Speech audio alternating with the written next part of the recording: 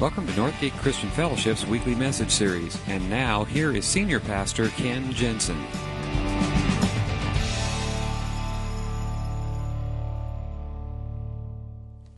Well, this Wednesday, 4th of July, we will be celebrating, as a country, our independence, our 231st birthday as a country. And among the beliefs that our country was founded on, and the framers of our Constitution and the writers of the Declaration of Independence believed in what they called inalienable rights. Okay? Hopefully you remember these from 5th grade, history, What were the three rights? Do you remember? Life, liberty, and the pursuit of happiness. And if there's any one of those three that we as a country have given ourselves to in the extreme, is the pursuit of happiness. We may not do the other two very well, but we do pursue happiness. I mean, we pursue happiness with a passion. And there's some great benefits that we as individuals and that our country has enjoyed because of that. We have a very, very high standard of living overall in our country. We have innovation. We have technological advances. We have health advances. Just all kinds of benefits. We have a variety of diversions. We can do just about anything we want to do. We can pursue any kind of entertainment, sports, recreation, whatever you want to do. There's a lot of good things that have come out of our pursuit of happiness. But it's taken its toll as well.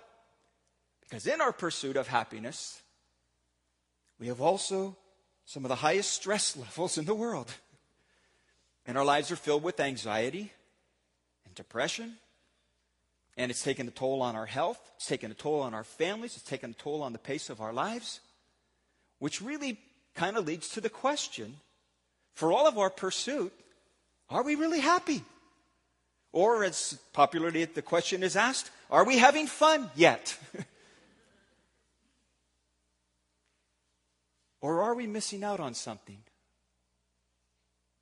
Is there something much deeper than just happiness? God says, yeah. There are some things that He wants to work in our lives that are far more important than just our happiness.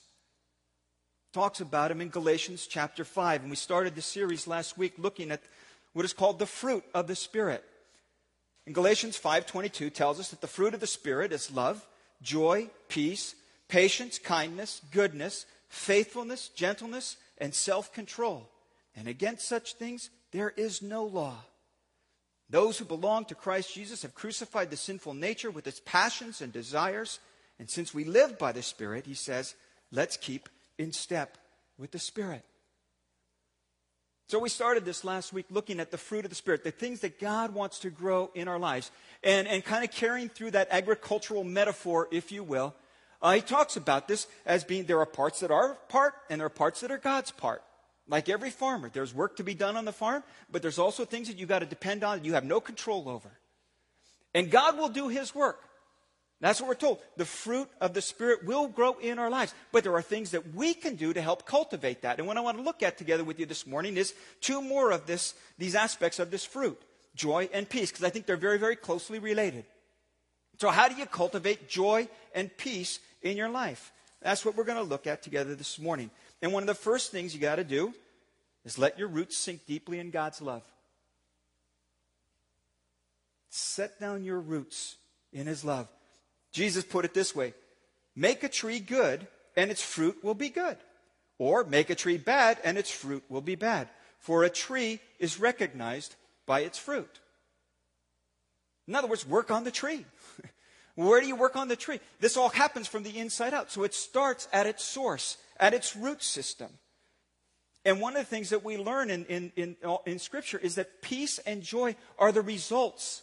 They are the things that come and grow out of love. So to make the tree good, work at the root level. And to develop the root is to sink it deeply in the love of Christ. I truly believe that we don't fully experience joy and peace in this life like we could, simply because we don't fully grasp the love of God. And I think if you want to experience joy and peace in your life, it is absolutely essential that you get a better handle and a better understanding of God's love. Throughout Scripture, it is filled. We are taught about it. We are modeled it by example. The New Testament, Old Testament, throughout the whole Scripture is an expression of God's love. And His love is always expressed in these terms of joy and of peace. They have to do with an inner contentment about our life. And the better that we understand that, the better that we will get a grasp on these things for our own lives. That our God expresses His love to us in joy and in peace. That's why the writer of the Ephesian church, Paul, wrote this: I pray that you, being rooted and established in love, may have power to grasp how wide and long and high and deep is the love of Christ. And I pray, if anything else, that you would understand this, that you would be so rooted in this, that you would experience this on a daily basis. How deep and wide and long and high. God's love is filled with joy. You notice that if you look through Scripture? There are times when it talks about God being saddened and grieved by our behavior. There are times it talks about Him being angry with our behavior. But His default position is joy. He rejoices over you. In fact, a not very well-known passage of Scripture from a very minor prophet called Zephaniah. He wrote these words, Zephaniah 3:17. The Lord your God is living among you.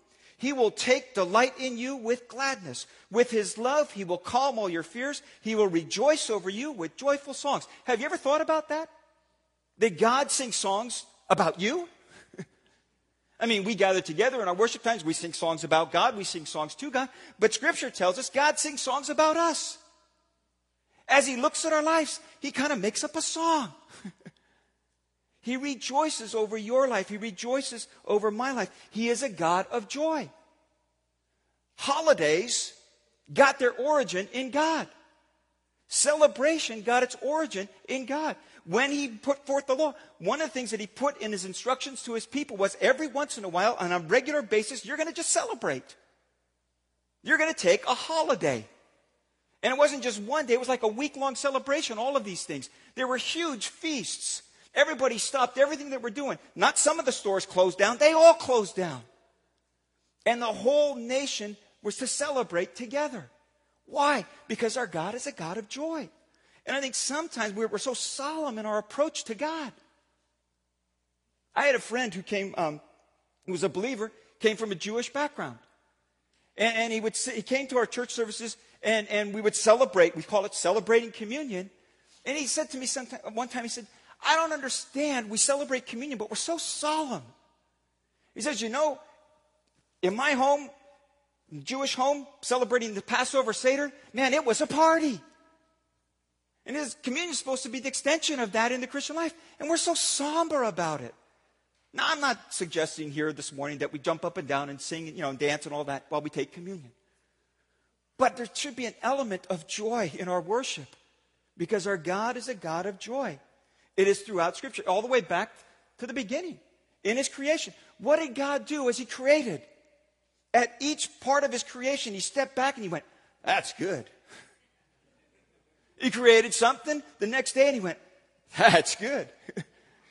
And on through the creation story. Everything He created, He stepped back and He went, that's good. In other words, He took delight in what He had done. And He got to the end, He said, now that's very good. He's a God of joy and a God of celebration. John Ortberg underscores this. Going back to the creation story, he says, what if God approached His work of creation the same way that we tend to approach our work? It might read something like this. In the beginning, it was 9 o'clock, so God had to go to work. He filled out a requisition to separate light from darkness. He considered making stars to beautify the night and planets to fill the skies, but thought, it sounded like too much work. And besides, thought God, that's not my job. So he decided to knock it off early, call it a day, and he looked at what he had done and he said, it'll have to do. On the second day, God separated the waters from the dry land. And He made the dry land flat, plain, and functional. And behold, the whole earth looked like Idaho. He thought about making mountains and valleys and glaciers and jungles and forests, but he decided it wouldn't be worth the effort. And God looked at what he had done that day, and he said, it'll have to do. And God made a pigeon to fly in the air, and a carp to swim in the waters, and a cat to creep upon dry ground. And God thought about making millions of other species of all sizes, shapes, and colors, but he couldn't drum up any enthusiasm for any other animals. In fact, he wasn't too crazy about the cat. Besides, it was almost time for the late show, so God looked at what he had done, and God said, it'll have to do. And at the end of the week, God was seriously burned out. So he breathed a big sigh of relief and said, thank me, it's Friday. That is not how the creation story reads. All of Scripture is filled with celebration. And the life that God has for us in his love is one of great joy and filled with celebration. And his love not only brings joy, it brings peace. Paul wrote to the Ephesians, now in Christ Jesus, you who were once far away have been brought near by the blood of Christ, for he himself is our peace. It is rooted in his nature. It is rooted in his love. And if we're going to experience these kinds of things in our own lives, we need to root ourselves in him and root ourselves in his love. God loves you. God takes delight in you. And God has brought you his peace through Christ. He has planted those seeds already in your heart. And they are taking root. But, like any gardener knows, there's some other work to be done. There are weeds to be pulled. And that's a second thing that you can do, is weed self-interest out of your life. There is nothing that will destroy peace and joy faster than selfishness. You need to root it out at every level and in every form. Self-interest is a thing that drives me into this pursuit for pleasure and for happiness. It's so I can feel good, so I can like myself more. And pleasure and happiness are poor substitutes for joy. Jesus talked about this idea of his seed being sown. He told a parable about it, about a man who went out to sow seed. And as he did, and he scattered the seed, it fell on all different types of terrain. Some on hard path where it couldn't take root at all. Some in stony ground where it took root for a little while and then couldn't get any deeper, so it died out. And some that was sown among thorns and weeds. And he talks about that in Luke chapter 8. He says, the seed that fell among thorns stands for those who hear, but as they go on their way, they are choked by life's worries, riches, and pleasures. In other words, our pursuit of happiness can choke the life out of our life. The average American, it has been estimated, sees over 1,500 ads per day. 1,500 ads per day. Now, some of it said that's quite exaggerated, and a more conservative figure would be somewhere around the neighborhood of 650 ads per day. However many you want to call it, it's a lot of advertising. We are bombarded on a daily basis, and every one of these ads are promising us joy. They are promising us friendship. They are promising us love. They are promising us security and peace and all of those kinds of things. They go under a different brand name. The brand names are BMW, Sony, L'Oreal, Scope. See, all of these things are promised to make our lives happier, to make people love us more. And so that's really what we are pursuing. But they are poor substitutes for the joy that Christ wants to give us. And they, in fact, choke the life out of us. And so there's some weeds that need to be pulled. And that's our work. Now, I don't know about you, but I have made a discovery.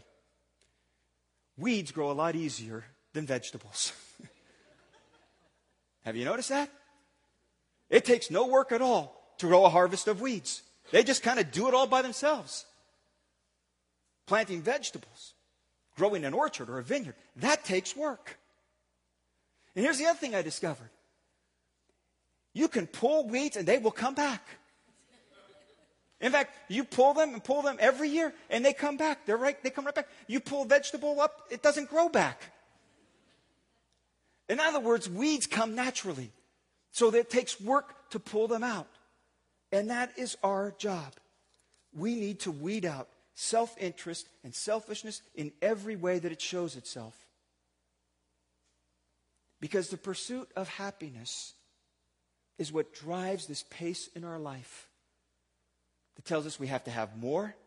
It has to be newer. It has to be bigger. It has to be better. And it gives us pleasure and happiness for a while. Just this week, Apple came out with the iPhone. Greatest advance in technology to date. And believe me, I am an Apple fan, if you don't know that already, okay?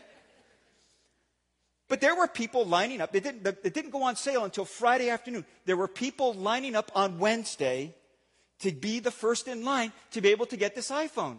Now, they said there were going to be plentifully available, that the stores were going to be staying open till midnight that night, so anybody who wanted an iPhone was going to get an iPhone. You know, there were plenty around. You didn't have to line up on Wednesday night to do this. Why do people line up on Wednesday night and stay there all day Thursday and all day Friday so they can get the iPhone? It's not so that they can get the iPhone. It's so that they can be the first to get the iPhone. See, that's the point. To be the first. It's a competition. No one's going to watch out for me. I got to watch out for myself. If I want what I want, I'm going to have to get up there and work for it and fight for it. And there is this drive in us all to be the best, to get the newest, to have the latest. Bigger and better is always the best. And it satisfies for a while. And I watched it on TV. As the first buyer of the iPhone came out of the store, everybody was applauding him. Yay, yay, he bought an iPhone. Woo! And I can bet you in a couple of weeks, it's going to get lost somewhere. Where was it? I was around here. Because it only gives pleasure for a moment. And that's the trouble. You pursue happiness, it only lasts as long as you are happy. And something else comes along, and you got to have that to make you happy. Or you lose that, and now you're not happy. And when Christ has come to bring us to something far deeper than happiness, He has come to bring us life and love and joy and peace.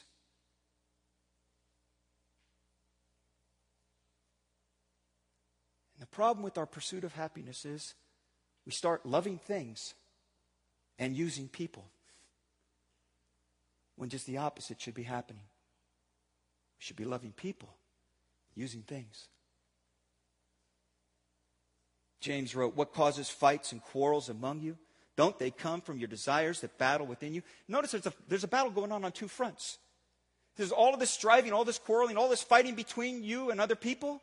You know where it comes from? It comes from the war that's going on inside of you.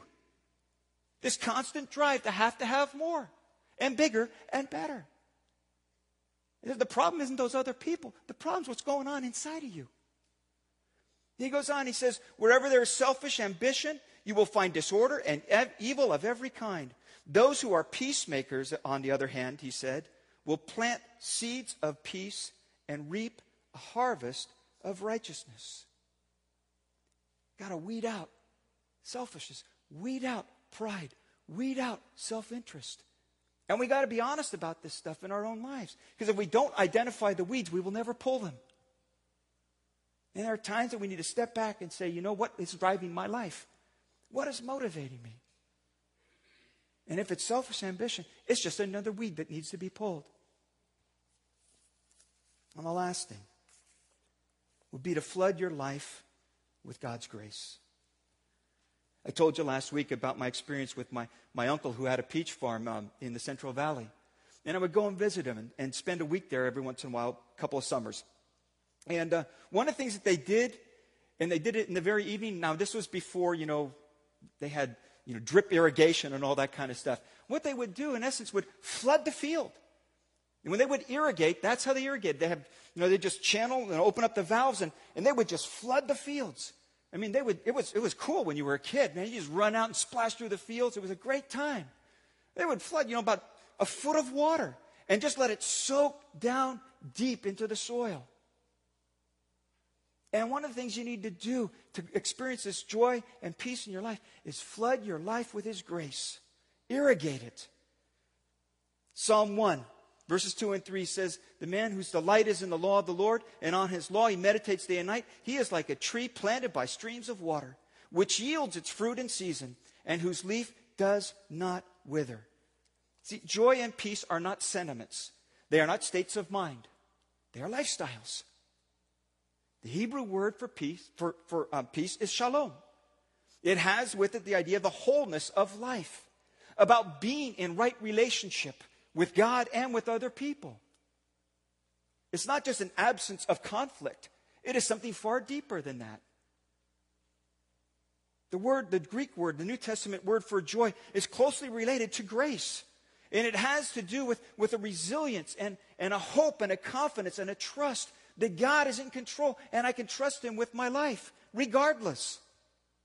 It's what the prophet Habakkuk spoke about when he said, though the fig tree does not bud and there are no grapes on the vines, though the olive crop fails and the fields produce no food, though there are no sheep in the pen and no cattle in the stalls, yet I will rejoice in the Lord. Even though all the circumstances are against me, yet I will rejoice in the Lord. I will be joyful in God my Savior. Karl Barth, the theologian, puts it this way: it is the divine nevertheless. Life is pretty sucky right now. Things are going wrong, and I got this, empty cupboard. Things are just not going the way that I had hoped. Nevertheless, I will rejoice in God. There is a resiliency to that. There is a deep confidence and trust that no matter what my circumstances might be, I'm in God's hands. And there's no better place to be than that. And I can take great joy in the fact that He is caring for me better than I can care for myself. Both of these words are so closely related to God's grace. They are both other-directed. They are not things I store in myself. I don't go about this just so that I can live a joyful life or that so I can feel peace of mind. He gives us these things so they would be passed on to others. He gives me His joy so that I can bring joy to the world around me. Sometimes I think Christians in the workplace are the most miserable people of all. They're the downers. Can't have any fun. Everything's got to be prim and proper, looking down on other people because of what they might do. You ought to be the seed of joy, rejoicing and joy in your workplace. People will look at you and say, man, he's happy. How can he be so happy with everything going on around him like that? How can she have that kind of joy when the job is really stinking right now?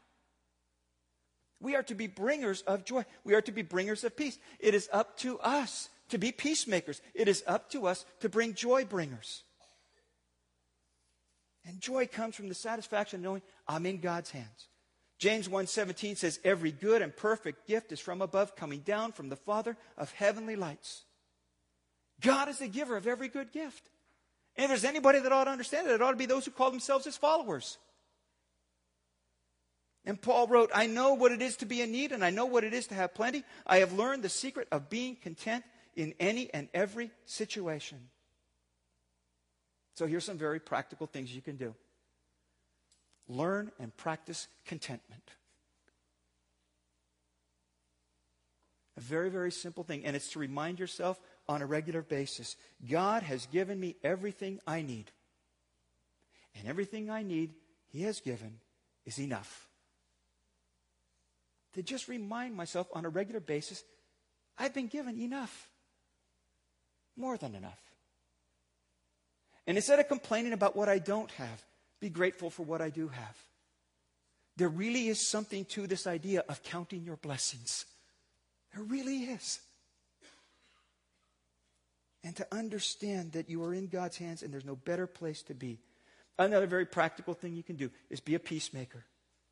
Practice forgiveness. Letting go. Not holding on. In fact, this is so important that Jesus said, if you come to temple and you are offering your gift at the altar, and while in the middle of offering your gift at the altar, you remember that somebody had something against you, He says, leave your gift in front of the altar. First, go make peace with your brother. Then come back and offer your gift. In other words, if things are not right between you and other people, It's going to be really hard to have things right between you and God. Be a peacemaker. Be a joy bringer. Romans 12 says, rejoice with those who rejoice, mourn with those who mourn, live in harmony with one another. And if it is possible, as far as it depends on you, live at peace with everyone. That's our call. That's what he has instructed us to do.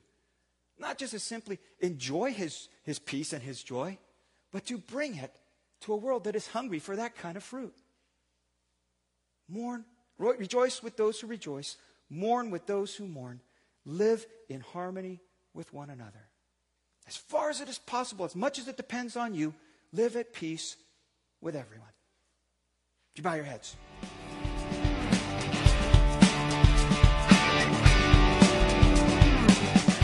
Thank you for listening to this week's message. We trust that you'll join us again soon for another uplifting message from Northgate Christian Fellowship, located in Benicia, California.